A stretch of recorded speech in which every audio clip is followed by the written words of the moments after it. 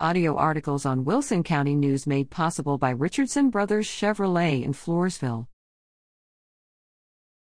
Enjoying nature's beauty. What does springtime in South Texas mean to you? Tell us by capturing nature's beauty, from the campfire to out in the open, from bird watching to visiting on the front porch. Readers who share their South Texas treasures in this contest will have a chance to win prizes. How it works.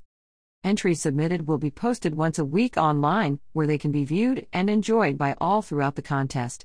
All entries for the photo contest should be submitted by Friday, May 20th at 5 p.m. Winners will be printed in the Wilson County News. Outside judges will determine the winners. See contest rules below for how to enter. Prizes. Adult.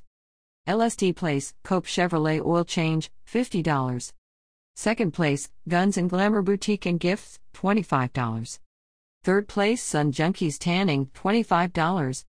Kids 17 and under. LST Place, Flo St. Ware, $50.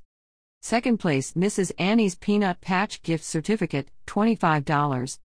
Third place, Under His Wing Bookstore Gift Certificate, $10. Deadline May 20th.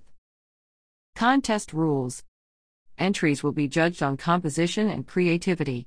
Decision of the judges is final. Photographers should obtain parental consent if the content of the photo involves a child. Limit 1 entry per photographer.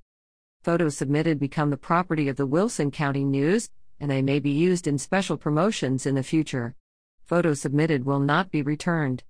All photos submitted will be published online at www.wilsoncountynews.com/photocontest, and some may be published in the Wilson County News and La Vernia News. Email photos to contest at wcnonline.com or submit from www.wilsoncountynews.com/photocontest. Submissions must include photographer's name, address, and home/daytime phone numbers, as well as a brief description of the photo, also specifying if entry is for adult or youth, 17 and younger category. Deadline to enter is Friday, May 20th, 2022, at 5 p.m. Winners will be published in the Wilson County News. Employees of the Wilson County News and their immediate families are not eligible to enter.